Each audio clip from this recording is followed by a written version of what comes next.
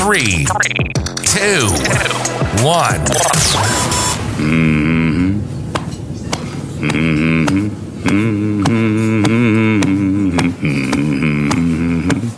Come on.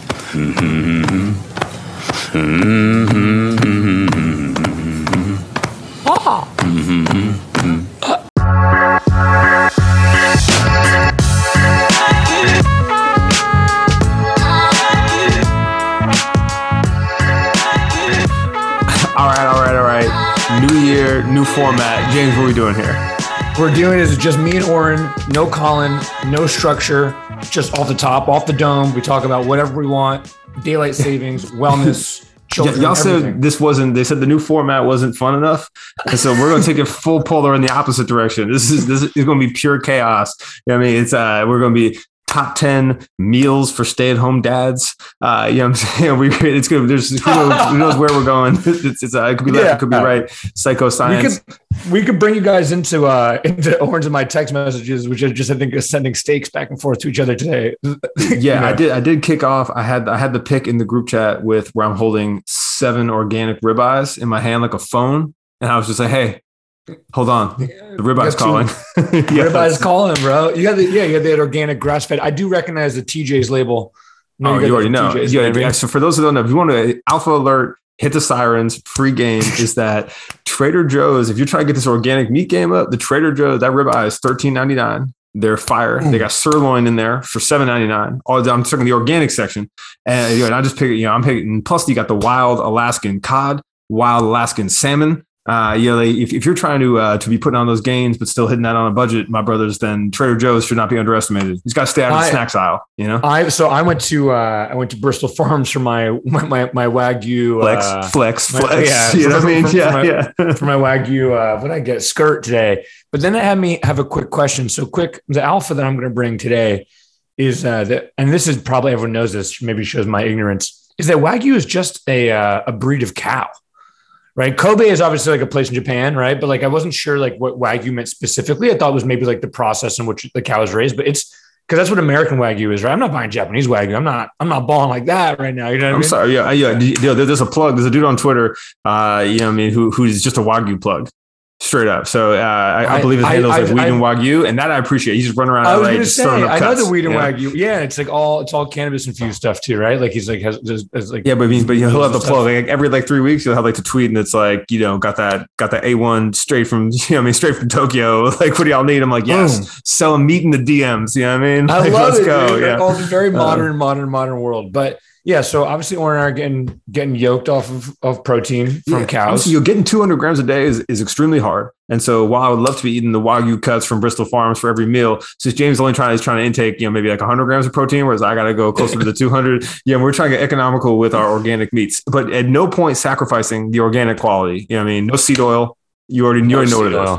Well, here's the thing too, man, is like when I used to really try and get sort of that level, this is about to be a fitness podcast, really want to try and get to that level. Kettlebell boys. It is really, really to your point, dude, almost impossible to hit.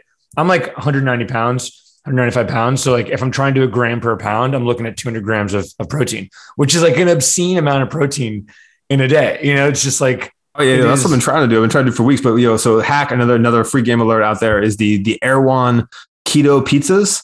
So the entire pizza is like, I'm sure it's like 2,800 calories, but it's also 90 grams of protein in like one pizza. And that's I'm just saying you can put that down and you're just like halfway through the day. Oh yeah.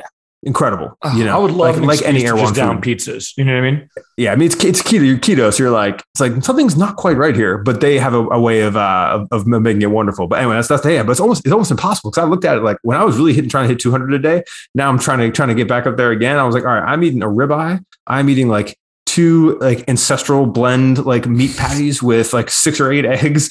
I'm having like a chicken like on some sort of salad, and I'm gonna have a protein shake. And I'm like, I still need to eat another steak to hit this goal. Yeah.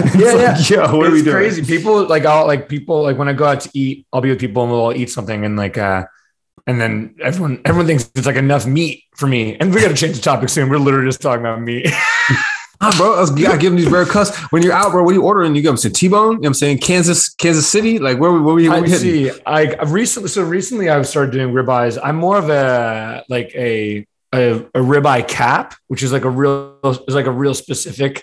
The cap is like a real specific cut of ribeye, and that's going to be like probably the nicest meat on a ribeye. My mouth is watering, brother. You know what I'm saying? It's good stuff, man. It's good stuff. For dinner, I had that steak, some broccoli, and some sliced avocado. Bada bing, bada boom.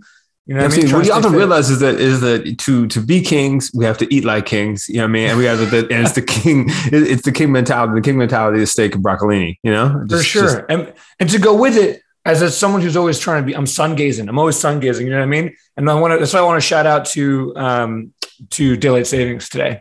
You know what I mean? Because the sun's staying out. You know what I mean? Yeah, you know what I mean? No, I like it. No, what really, why daylight savings to me is what's a message from that for an entrepreneur is that daylight savings doesn't give a fuck what you think. Daylight savings is just like, I know you hate me.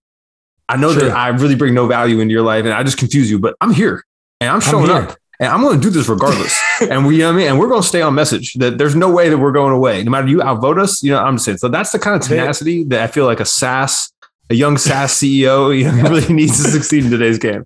100%. I was out last night for a friend's birthday, and I was like, "How is it all of a sudden 4:45 in the morning?" As I'm whipping up my organic pasture raised eggs and turkey bacon drunkenly for myself as my come home meal alone. And I was like, "How did it become 4:45?" And then I realized, daylight savings, man. It's these farmers.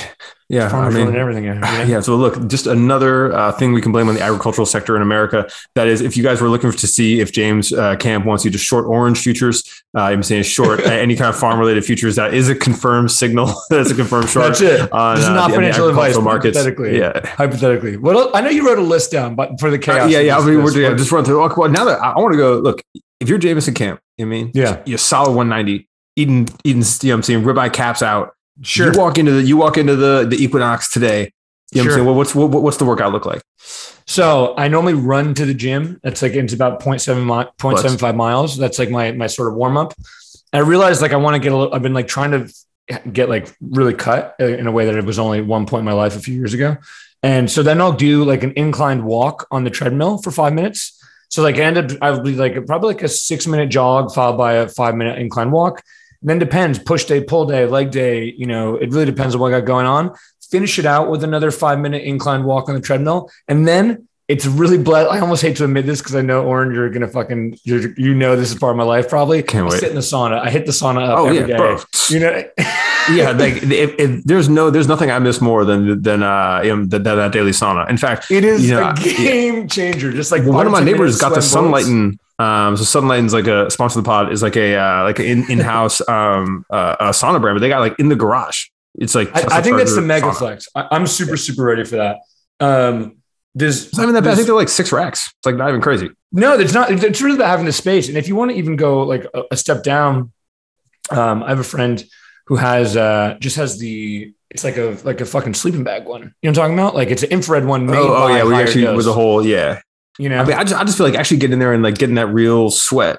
And also I think there's something about it. I was thinking maybe we should swap the mentality. You shouldn't necessarily get the Sunlighten sauna. We need a. It's kind of like a men's journey where, you know, say or women's journey or a group journey where you can say, hey, we're seven or eight people together and we're all going to go chop birch or chestnut or whatever it is for our one of our friends' saunas. And so we engage in the forest. We put down the wood, we bring it in ourselves, you know, you put it inside of the framework and then we've created this thing together, you know, and it's with like the and you make like a sweat lodge sort of energy. Exactly.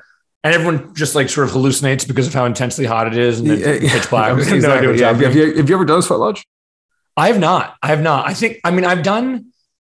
In a different life, I've done lots of hallucinogens, so I can imagine what a sweat lodge would get like. Question mark? not flex. Not in many years. But no. I would definitely do one. I have had times in a sauna though, where I was like, I'm going to faint. You know, like I've definitely been in that point in my life. I used to go to this place, not because of me. I had a friend whose father was a member that is called New York Athletic Club. It's in Central Park South, and it's like a real old school like gentleman's like club. And when I say gentleman's club, I don't mean like a strip club. I mean like, you know, like we get together. Yeah. And like I used to go in through the back because I didn't have a jacket. You're not allowed to go inside without a blazer on. And we would do it's beautiful view of Central Park, and we would do like this rotation from the sauna to the hot tub to the pool, sauna, hot tub, pool, and we'd go up on the roof and order bacon cheeseburgers and beers and just like sit. And, this is the real late 90s Goldman Sachs energy. You know what I'm saying? Like, let's go. Dude, it is that energy. And when you're in the saunas there, it's the type of thing where it is very, it feels like big business was done here. I mean, it gives you this energy of like, it's got like Russian bath energy. I mean, yeah, exactly. Have you ever, when you were living in New York, you ever go to the Russian bathhouse parties? They had, not like, I did not. I did go to Happy Ending, but I did not go to the Russian bathhouse. People were taking those over, right? People were taking over the Russian bathhouse and throwing like parties in there, right? And I don't mean like weird. I mean, it sounds kind of weird, but you get my point. I mean, there's a lot weird. Yeah, weird New York nightlife stories can go. All right, that's good transition. Hard left. Like LA party scene compared to the New York scene. I mean, what do y'all like? I know you get some swanky. Endeavors. I mean, like infinity pools, that kind of thing. It's different. The LA party scene is weird. I'm an old man these days, man, so I don't really can't keep up with the LA party scene. It's much more house parties and stuff, right? But that's like just because everyone has houses, right? In New York, like, and you partook in that scene in New York at one point in your life. Me too. And like we were talking about this the other day. Like I would go hop like to 4 or 5 different places in a night. Like I would go out and be like, I'm going to go to SL, then Avenue, then Peach, whatever. I mean, like I'd go do 4 or 5 things a night. In LA, I feel like, because it's all this urban sprawl, like you make a decision. Like, this is where I'm going. This is what I'm doing. That's the event tonight. If you're lucky, you get a second thing in. That's right. It's completely different here. We'd have the same thing. It'd be the list, because not only is that, but it's like, okay, we got till 4 a.m. like plus after. For sure. It's the last call thing. My friend, it was one of my best friend's birthdays last night, and I looked over at her at like 4 a.m. and I was like, who are these people? Because like 140 people in her house, for real, right? Like, and she had like a 20-person sit-down dinner beforehand, so that was like nice and intimate. And I knew more people would come, but like, it becomes like house party vibes, right? Where people are just like showing up, and it's just like, there's nothing. I love people in my life that I care about, and I want to like show those people a good time. I have no interest in having 100 strangers in my home at any point at this point in my life. There's nothing would be fun about that to me. Is that something you and Marty do? You want to host 100 people in your home? Well, yeah. I don't know about 100, but we were always did love to like do our version of it, but it's just like, it was never the same kind of post COVID. But I know in LA, like, it's still back here. It's just, we've never turned into those people again. But once you hit that 4 a.m., like I'm always like, I'd love to have the hosting, but like, I'm going to hit you with the hard cutoff where it's like, hey, cool, we're running this party. We're running until 1:30, and it says that shit on the motherfucking invite, and you're gone at one. Like your boy needs to introvert for an hour or two. Yeah. That was my crib growing up. My apartment, my mom's house, was not like the party house. Like it wasn't where everyone had like where I had 50 people, 100 people, but it was like the hangout house. There's always like 5 to 10 people kicking in my room, just like hanging out. And the way I got everyone out of the house, because I realized that no one really wanted to leave and no one was good at listening, is I would just be like, everyone has to get the fuck out of my house. I would just like be as clear as day. Like everyone has to leave my home. No one's welcome in here in 10 minutes. And I think that's the way you have to get people out of your home. To your point, it has to be a sort of hard, fast way to get them to leave. That's the alpha alert. If you're trying to get people out of your house, you got to kick them out.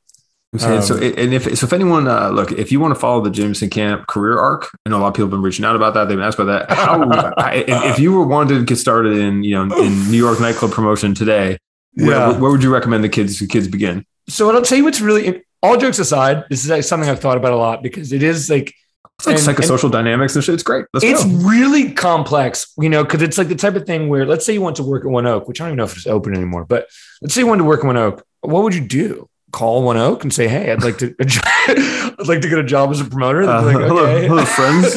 Yeah.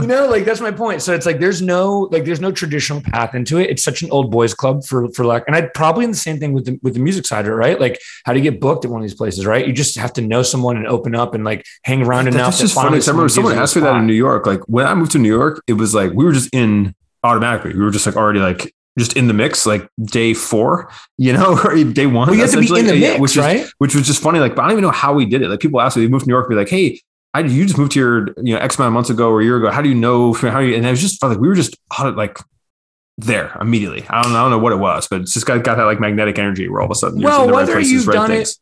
Whether it was just organic for you or you sort of force your way in, is like, my point is that like it is just really about being in the mix, right? Like it really is. It's not about like your resume, what I mean? It's not about, obviously if you want to work, like if you want to be a GM or something for sure. But, so I grew up sort of like a sort of pseudo club kid. One of my best friends, growing up, I met him in first grade. His dad was a very, very big nightlife photographer. He was like a Andy Warhol protege kind of guy. And sort of, we were going to clubs when we were like 11 and 12. And it was like sort of weird.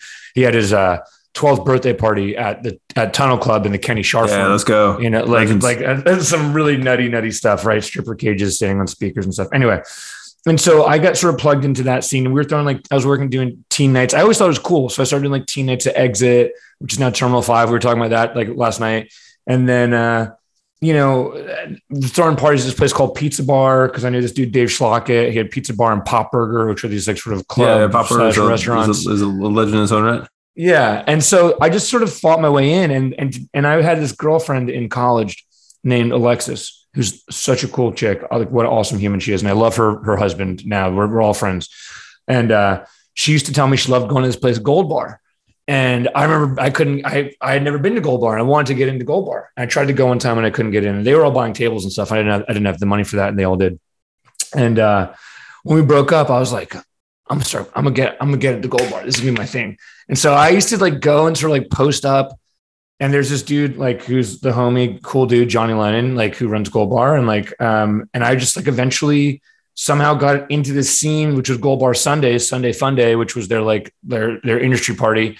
And that sort of plugged me into stuff. And yeah, what would you do? Like, I remember looking on Craigslist, like trying to find club promoter jobs, but they're all like, oh, I'll give you $3 to bring people to this bar. You know what I mean? Like, you just got to keep banging on doors. It honestly, the easiest way is just to be a club kid and be in that scene. Right. And then like start bringing people around. But it's an impossible world, dude. And it's interesting that it was easier for you with music, you know, because for the promoting. Well, I think, but that was the thing. We were just always out. It was like, there wasn't a single night where we weren't like, what are we doing?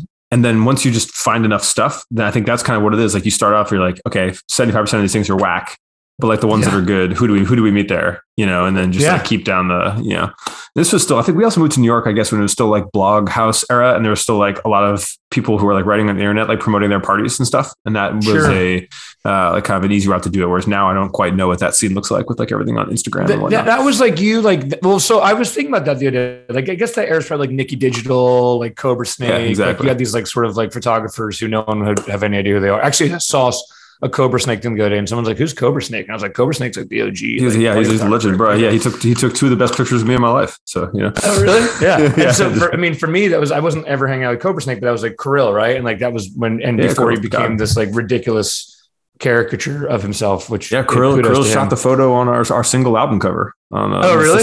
Yeah. Back in the day, he was the man. I love that, man. He's out in LA now, running a crazy house. Yeah, he really he's had a journey. Yeah, a real journey. Come on the pod. Let's go, dude. I'll text him. I'll try and get him on the pod. We'll do a deep dive into party photography. But no, I think that that was like a different era. And I had a brief moment like just the other day where I was thinking about Instagram, and then I like looked at my Instagram, and if I go way back, like there are posts, right? Like I would post a flyer, but I was like the first like generation where like club owners like, can you post this on your Instagram? It made no difference. At the time, you know what I mean? Like, and now I think about if you're a promoter today, you have to be all over it. Like, social is probably such a huge, even if you're like not inviting hundreds of people. Yeah. You got to be like cultivating this concept, right? Because even if you're doing image promoting where it's just like, you're just bringing girls to host a table, like, as opposed to like bringing hundreds of people of all different types. Just to clarify for the kids looking at that nightclub Alpha. So we have image promotion. You know what I mean? Okay, we'll cook. We happen to show up and there's 10 really good looking people versus the full numbers promotion, which is like, I'm gonna pack this place out with either anybody or the right demographic. And so for that, it's like sort of about the right, you know, how do you get good filler, you know, sort of overall promoting with a couple image promoters to like mix it all up. Ironically, I think people like there's some of the more fillery guys I knew were the ones crushing it, making big money back in the day in New York. Like, there was this dude, Troy Gordon, or all the Israeli kids I knew that were just like, they were great at it. What's the recent grind? Like, I remember the dude, there were the dudes in Scottsdale, they were getting this. I remember the first dude who was like super hard on the texting. Like, if you meet him, he's getting your phone number and you're on his text list for the rest of your life. And he's going to get you 3-4 nights a week. And he was the first one too, like even all the stuff that works in text message marketing now, where he'd be like, hey brother, you know, it's just like a default text, you know? It's just the, like hit you up on your birthday. Like, open it up. Yeah, dude. Yeah. And he had like a girl running like the personal CRM and stuff. Like this person coming to this thing. That person coming out things. This is a Tuesday person and with like thousands and thousands of folks. It was legendary. Yeah. And I mean, if you crush that, like I knew people that were doing, we're working at like 7 different clubs in a night, 8 different clubs in a night, right? And they had like teams in each place making thousands of dollars. And then the other guys were, trying to get paid to bring 10 to 20 people and between, $300 and $2,500 to do so. And it was just like the weirdest pipeline. It's the weirdest job on the planet. It really is, it opens up a whole lot of really interesting conversations about sort of like morals and ethics and sort of judging people and you know what I mean? Yeah, no, there's like everything, it has its ups and its downs, but good to know that the LA party scene is not quite by comparison, but also good to know we have a set of skills with which we can fall back on. Be like, hey, would you like where's Oren and I are throwing parties together? That'd be solid. Yeah. And so if we were throwing the party, I mean, where would we be getting the groceries from in LA? You know what I mean? Like Erewhon 2 is too expensive, even though we want to have the function be popping. Yep. What are our options? To be honest with you, I'm probably hitting Ralph's. I'm probably hitting Ralph's. Okay, let's see a little Gouda salami. I'm saying that's more your the pre-cut ones in the package. You know what I mean? Probably doing Ralph's. Yeah. All right. So can we stack rank Ralph's, Gelson's, Bristol Farms? You know what I'm saying? Or are we? So I don't know about. So I've never been to a Gelson's. I know about Gelson's. I've only been to a Gelson's. Ralph's to me is like it's like an associated in New York. You know what I mean? We got that Bonds energy, bro. I'm saying these kids, if you're coming to LA right now, this is the kind of level of alpha you need. We're telling you where to shop. You mean you got to go to Erewhon. You can only get the things you're going to Erewhon to get. You shouldn't just be getting unless you're like casuals. Loaded. You know what I mean? Because Erewhon's just the crazy. But you have to hit Bristol Farms because otherwise you're just not getting those high quality cuts of meat. You know what I'm saying? Those pieces just don't taste the same. When I get my only grocery store, like I have a Bristol Farms and a Ralph's next to me, both of them across the street. I won't eat Ralph's grocery store sushi, but I'll eat Bristol Farms grocery store sushi on the regular. Yeah. Oh, yeah. I mean? No problem. Like, check match. We there. I mean, yeah. All right. What else on the list we got? What else? You could hit with you. We could do the tour guide of LA right now. I mean, where are you hitting for the coffee spot, brother? You know what I'm saying? What's the gym? Well, where's the crew going for dinner? Where are the TikTokers at? So I don't know. Yeah, sorry, there's a lot of questions I want to. But I can tell you you're going to hate on me for half of the stuff, right? My coffee's K-cups. You know what I mean? I'm a big Keurig kind of guy. You know what I mean? I know people hit like Alfred's and stuff like that. Alfred's is for the fucking Tom Hardy fucking crowd, bro. Alfred's for our fucking Christian Auger fam side. Yeah, this is a do or die Maru support pod without any. Okay. Yeah, I know you're into like the artisanal. You know what I mean? You're looking for that slow pour. You're looking for things that look like contraptions made by Leonardo da Vinci. When you make your coffee, like possible. I was like, how long did you have to study to become this barista? Yeah. Was there a course involved for some sort of certification? Did you go to the master level of Japan, or is that? Yeah, I'm sure there's like a sommelier for coffee, right? I'm sure there's like a master somm level for coffee. There's got to be BDA. You know, that's what I said. Is that what they're calling it? That's what they're calling it. Right. Food wise, where am I eating? Where am I eating? I don't know. Dude. Wagyu skirt steak, obviously. Yeah. I cook a lot at home. Maybe ordering some sugarfish sometimes. Yeah, flex. I love some sugarfish. If you're going out, I'm a big fan of Petit Trois. It's a great restaurant. Be loving that. There's no real Cipriani's here, but there's a Mr. C Hotel with a restaurant downstairs. They just renamed some of the things, but it is just Cipriani's. Wally's, Il Pistaio, just the classics. Actually, word on the street is I'm going to say, luckily no one listens to this pod, and anyone who's listened to this one specifically will have already turned off. The word on the street for all the New York kids who love New York and are in LA. And if you're a very specific European energy and you miss San Ambrose, apparently there's a San Ambrose opening up on Cannon in Beverly Hills. And that's going to be a big thing, So. You heard it here first because we're breaking LA intel. Alpha alert. So I think we should hard pivot from pure LA tourism to the Alpha. Do you want to? Can we get the kids the breakdown? And we talk about ETFs all the time. Sure. You know what I mean? Can you just tell what is an ETF? Why do we care?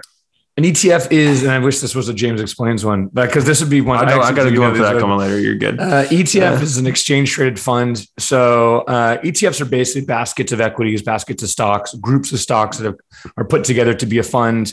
And normally, so what does that mean? Put together to be a fund? So without getting into a really longer, complex thing that I'm sure I'll botch about what are creation units and sort of like how, and redemption units and like how actual ETFs truly function differently than like, you own up slices of these companies, right? But like how that actually works is a much more complex thing because you create creation units when someone buys a share of an ETF, because it has to track the index. An ETF normally tracks an index being, again, a list of stocks. And so you've actively managed and passively managed ETFs. Actively managed ETFs means there's actually someone making the trades and making the decisions for them. And then the other ones, like the S&P 500, I believe, it's just market cap weighted. So i.e. this basket of stocks, and I believe that's, MJ, the big cannabis one is also market cap weighted. I.e. what that means is, depending on what the largest stocks are, let's say that it's the S&P 500 is the 500 largest companies in the United States, right? So as those market caps change, the allocation, the holdings of the assets will change inside that fund, predicated on their market cap, i.e. on the size of the companies inside of it. And that's an interesting concept to know and be aware of, because if there's a thesis to one of these and say, hey, we invest in the 20 largest whatever, or the blank, fastest volume, like it's just good to understand that's a framework with which under these things operate. And it's not that they're all equal, right? And I'm saying, so like the S&P is like 40% like fucking Apple. You know what I mean? Like it's, and I think sometimes they may have a thesis for that. Yeah, exactly. So that's so what does this matter to people in their lives? So there's option one, you can actually invest in them if they're, on the public market. And then if you wanted to, why would someone start one? Or, I'm sure we'll bring on some experts about this at some point, but like, why would you actually start your own ETF, or what would be a concept with which to do that? Let's give the kids some alpha. So we could definitely do like a deep dive into one of these one day, because I really tried to launch an ETF at one point, and I actually had a contract that I turned down. $sign James actually, get ready for this one. It was $sign YOLO. It was the cannabis ETF. And I had an offer to partner and basically it was $sign YOLO. It's a Taiga ETF. And I was going to be like, no, it's advisor shares. It's all cannabis advisor shares. Yeah. Of course, it's all weed based. They've actually done pretty poorly, I think. That gets really complicated because we want to take what is called BIPs on the AUM. So BIPs are basis points. And so a basis point, one BIP is 1/100th of 1%. So if you take 100 basis points, if a fund's fee is 100 BIPs, 100 basis points, that means that it's 1% of your what you invested. They take 1% to manage it. And so we wanted to take basis points on that because we thought we could drive more investors into it. Problem with that is, like, we are not licensed to take carry. We had to be an investment bank essentially, right? To take a percentage of securities that you sold. And so that becomes really complex. Marketing ETFs is really weird because you have to get them approved very far ahead of time. Anyway, that's what kind of turns those people off from these vehicles, or even from doing things that are like going on the OTC or going on smaller stock exchanges. You go, I have to do what? I have to be where? It's really just another business hurdle. It's just another, like, prepare the paperwork, pay some exorbitant amount of money, like hit this checklist, like, and you can get it done like anything else. I think it's just for some reason more daunting to people because it's like a bank or a stock exchange. Seems impossible. Yeah. Well, I mean, I'll tell you right now. So I've done a lot of this shit, and I think that everyone thinks that, like, I'm super connected, but the truth is, man, it's like, there are ETF white labelers. To your point, you want to launch an ETF, it's totally possible, right? Like, literally just Google white label ETF. You'll find ETF Architect. You'll find these firms that basically say, like, yeah, like, we have the compliance, the legal, we have all this stuff, right, to do this. If you want to put together your index, your basket of equities, your list of stocks that you think should be in this ETF, and you want to pay them enough money, they'll put that ETF together for you, right? And it's another one. So then, what is your advantage then? If you go say, hey, cool, I'm going to get one of these services to do this together. I have this unique idea of these stocks that I want to bundle together and how I want to evaluate them or allocate funds to them. What would you then need to make that a success on top of that? I'm assuming having an audience and being able to gather that part of it is going to be a portion that firm doesn't cover, but what else? Yeah. So, I mean, basically getting people to, I mean, hypothetically, you want to have these thematic ETFs, these ones that follow these specific ideas, like something unique, something clever. Why am I doing this? Right. Like, first of all, we can look at I forget what they actually are, but there's one that's focused on like the psychedelics market. There's obviously a bunch of focus on cannabis. There's one that's on emerging tech. Right? There's a number of any angle you could get. You could be like, yeah, I want to curate, any public companies in the gym space or the wellness space. Yeah. I want to go, Gen Z or millennial focused DTC. Or, like, there's a million concepts you can do. But then, like, once you have your cool concept, you find your white labeler or figure out how to do it yourself. What would make it successful or not? Obviously, the actual success of the companies within it, but. Yeah. I mean, you just want AUM, so assets under management, right? And so what's interesting is that I think what we've really run into here, and this is a whole nother pod, and I'm not a real expert in this, but I can, to people that don't know, I'll sound like I know what I'm talking about, but someone who really knows this stuff will be like, oh, this guy's just talking out of his ass. But there's been a real race to the bottom with management fees, recently, right? So like it used to be that, people were taking 2, 3, 4%, right, to manage money on these funds.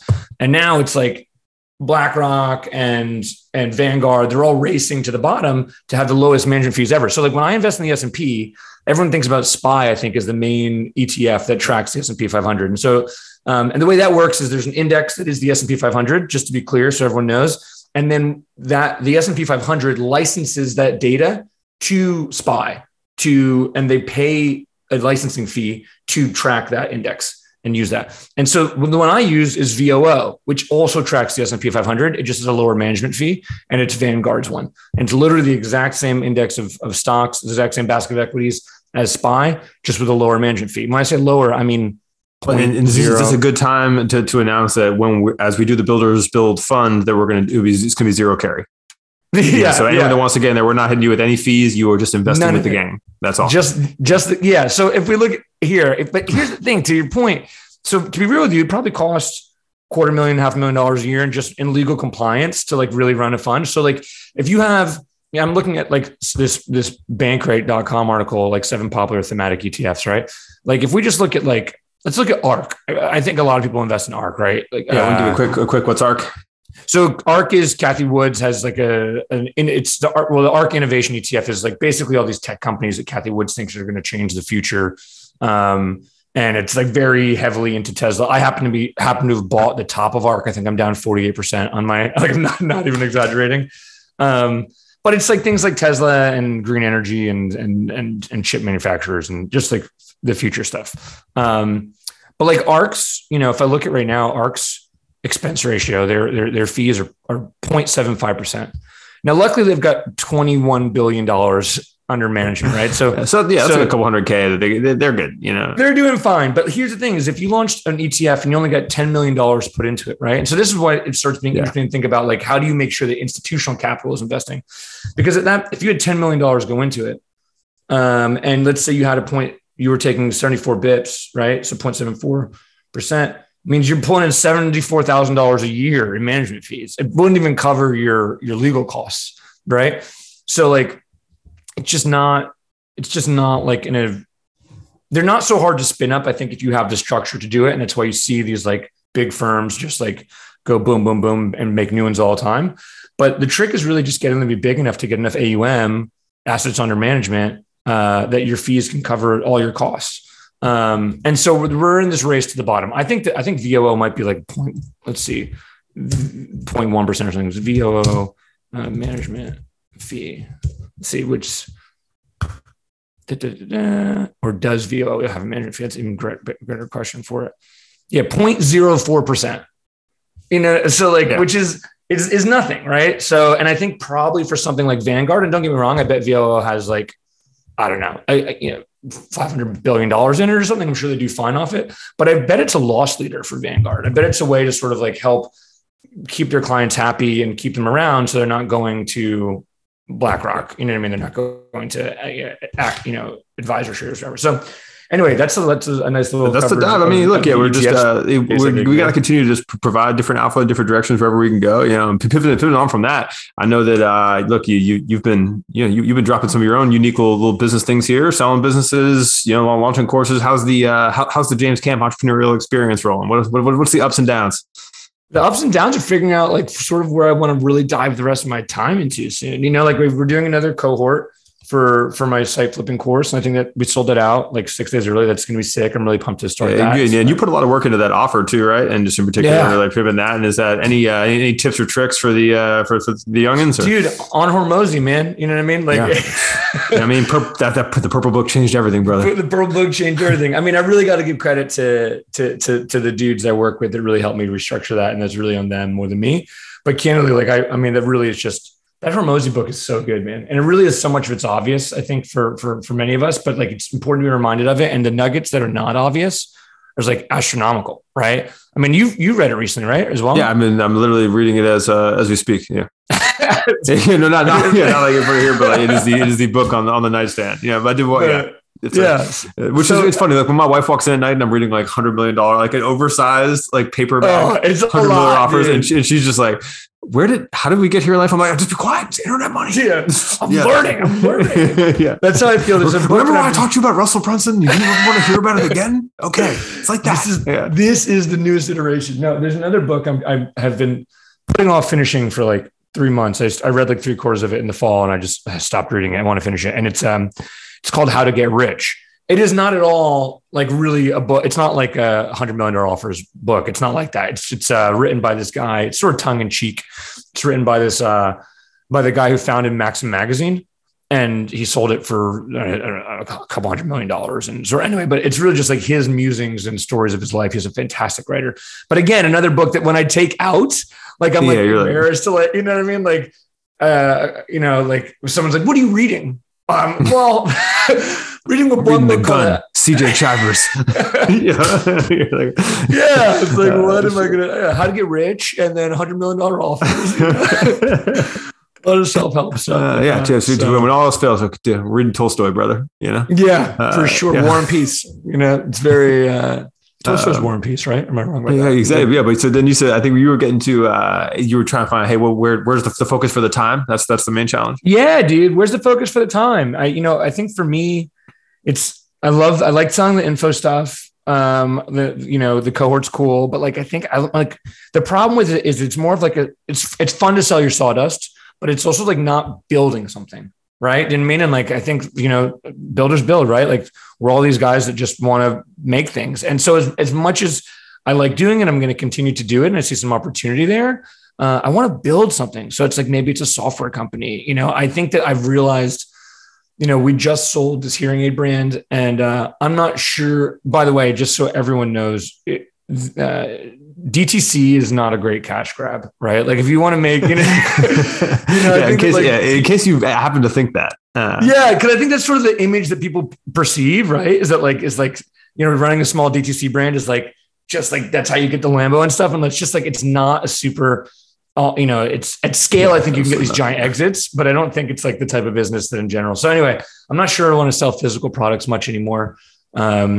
And probably info and software, man. Just keep it digital, keep it in the metaverse. The software one's interesting. I have I bought a plugin I bought from what's it called? Clipping Magic. It's like $4 a month or something, and you can it auto crops like JPEGs to pings, like chops the white background and stuff all day. And so I've been so I bought the whole plugin, but it's funny, I forgot my password. I go to log in, and the forgot password actually breaks down in the footer, and it goes like, P.S. Have you checked out all of our websites? They've got 1, 2, 3, 4, 5, 6, 7, 8, 9, 10 of these just like mini apps, and one of them is like the weather anywhere on Earth. The one's like it's like Java libraries. It's an AR web app showing the sun's position. It's advanced image optimization. It's cleaning up noise. It's like they just have like 10. Like these are all simple apps. But then now they're cross promoting them like in the customer service email. And I think that's interesting too. Is like there is that idea like, hey, if you build software, it's like build a lot of software, combine with a few people that have software, and then you have this little like software cohorts. I think is an interesting concept. 100%. You've been involved in some roll-up stuff, right? And in a couple of different industries, right? So it's like, it's easy. I think it's easy for someone like you to look at this kind of stuff and sort of see how that clicks and makes sense. And I think that there's like, sometimes we take this understanding for granted, right? And because I'd be all the way, I'm blown away. People are like, wait, you can do that? Or wait, that makes sense? Or like that if you buy these two things and put them together, 1 + 1 = 3.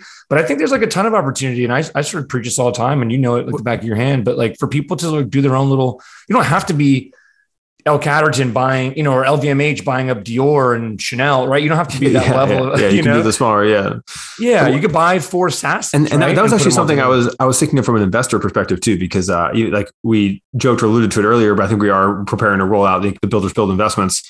And I don't know, and I'm just looking at like I'd like to invest in another kind of 5 or 10 companies here in this next couple months, and I was thinking, I was like, all right, what's the right way to go about that? Like typically, I'm just like doing flow of people that come to me when I'm looking to invest in something. But then I was like, what if it was a bigger approach? What if it was like, hey, maybe we shotgun it out on Twitter and LinkedIn or whatever, and go like, hey, submit all the investments. Because then if you start getting a big pool of potential investments, then you can actually cherry pick things that could work together.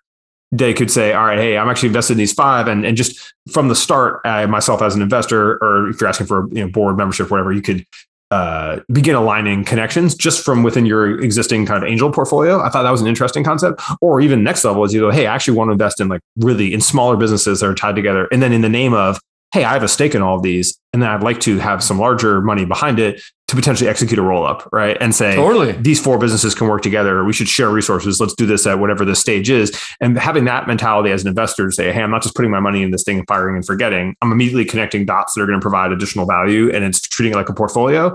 Or saying, hey, investment is just step 1 towards, building your own kind of, own roll up down the line. I think that's just I've been thinking about a lot, and is an interesting way for if you are kind of investing in companies or new to that. I think a lot of people have been introduced to angel investing here in the last couple of years there's some bigger visions you can put out there as well. Definitely. And I think what's interesting is that this is sort of goes along with a lot of the thesis that I've seen sort of going around recently about like democratizing stuff, right? Because I think in general, we think about like mega VCs, right? And a lot of mega VCs, like the celebrity ones, it's like, or even let's just make it more simple. Let's talk about Shark Tank, right? Like some of those Shark Tank investments, I think their dollar is worth more than the dollar, because when you get Kevin O'Leary or Mark Cuban to give you $1 million and you get to be on national television, right? Like it's just worth so much more. And so I think what's really interesting is that you can take that to a super tiny level as well. And you can say like, okay, and you don't have to have 10 million followers. You can have, 800 followers. You can have 300, whatever it is, right? But people trust, let's say I have 300 followers, they're all about SaaS. You know what I mean? Like, can I put some pieces together for people through my network, right? And then more importantly, like, is there an opportunity for my dollar to be worth more than $1? Because the moment that I invest in you, right, like my audience sees that as well, And I think you can do it on a micro scale, is my point, as opposed to just a macro. And I think that a lot of people don't see that. And I think that's exciting opportunity for everyone there, Yeah, I mean, just look, it's just game over game, where this you want to consider, you want to get your own white label ETF going. You're looking to get an aggressive investment thesis. You want to have some of the finest meats in the LA area. There's a lot of it going on. Yeah.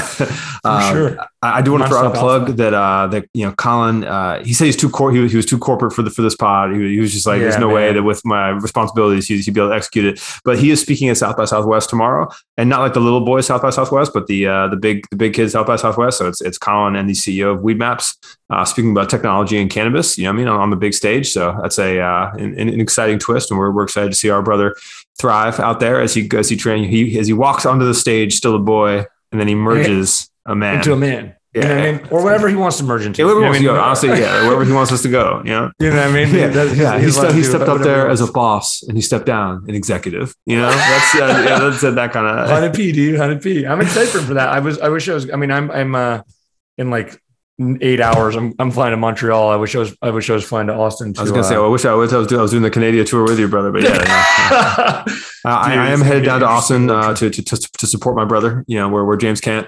And where are you? When are you going? Are you going down tomorrow too? Oh yeah, I'm going Tuesday. Yeah. Okay, cool, man. And we go Tuesday, you're Wednesday, a big full Austin Texas. fan, right? Oh yeah, I've lived there for years. I got to visit my guns. They're still out there. Got to visit my guns. Yeah, haven't seen them in years. Not a big Austin fan. Food in Austin's incredible. Nightlife in Austin's incredible. It's fun to be. Is South by crazy? To do. Yeah, for sure. And it's fun to go to too. If you actually get to go there and have a pass and do the things, it's fun. And it's crazy. And a lot of locals make a lot of money during that time. I know people who's basically would be like Lilo, make $60K during South by Southwest. Do nothing the rest of the year. There's a lot of that happening in Austin, which I think has been hard the last few years. But it's fun all the time. Pretty big city, right? It's a small city in general, right? Small city, but it's just bumping. You can go out at from 7 p.m.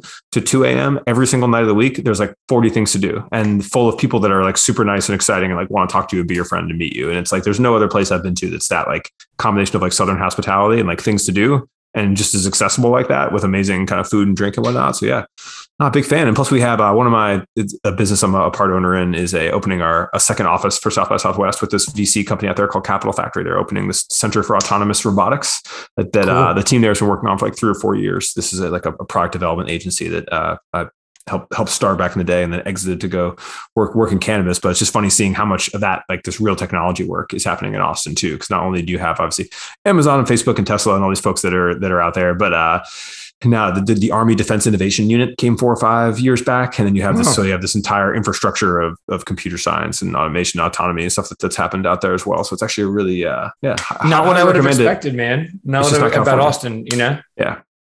Yeah, we get that mixture of like liberal and Southern and all, you know, it's really, it's an interesting. Austin's the capital, right? Yeah. Austin's the capital.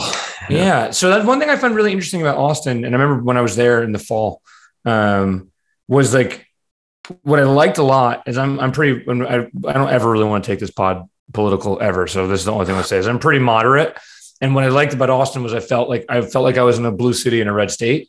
Right. And so I felt like a lot of, like these sort of social, I mean, I wasn't a blue state in a red state, right? But I'm just saying, I felt like a lot of sort of the like issues, it felt like people aligned with me the way I felt about things in general, right? Like, I'm just saying, like, felt pretty socially liberal, right? But it was like pretty, you know, fiscally conservative, you know what I mean? It's Texas, you know? Yeah. So that was like a kind of cool thing. It's a good place to be though. The hard part also is the weather and the general pace and things like that. You know, I mean, California is still for winners. But it is what it is. That's I don't know if we have any other alpha left to give, but you know, I don't know. That was a fun like 40 or something, right? I think that was a tight, you know, like. Yeah. Oh, I do have a James Explains. This is gonna be a one-on-one. Okay, James Explains. James Explains a Ponzo illusion. Ponzo illusion. So Ponzo is like a Japanese fish. And and a Ponzo illusion is actually so sleep paralysis is when your brain turns off its ability for muscle movement. And your brain does that when you dream on purpose. So you don't like jump around and jump out of bed and stuff. So a Ponzo illusion is actually a dream where you're in sleep paralysis and you see a Ponzo fish in your dreams and you can't leave. So that's a Ponzo illusion. I have no clue. What's Ponzo illusion? 10 out of 10. Yeah, that's 10 out of 10 for sure. Like all James Explains. I had to bring that back for moms. Shout out, you know what I'm saying? Shout out Mrs. Camp. I mean, the Ponzo illusion is when it's like one of those visuals where you see two things that are technically the same size, but because of the way they're presented on the paper, they're not the same size. I know exactly what you're talking about. I love a good Ponzo illusion, dude. I do. Now I know what they're called. There we go. But yeah, other than that,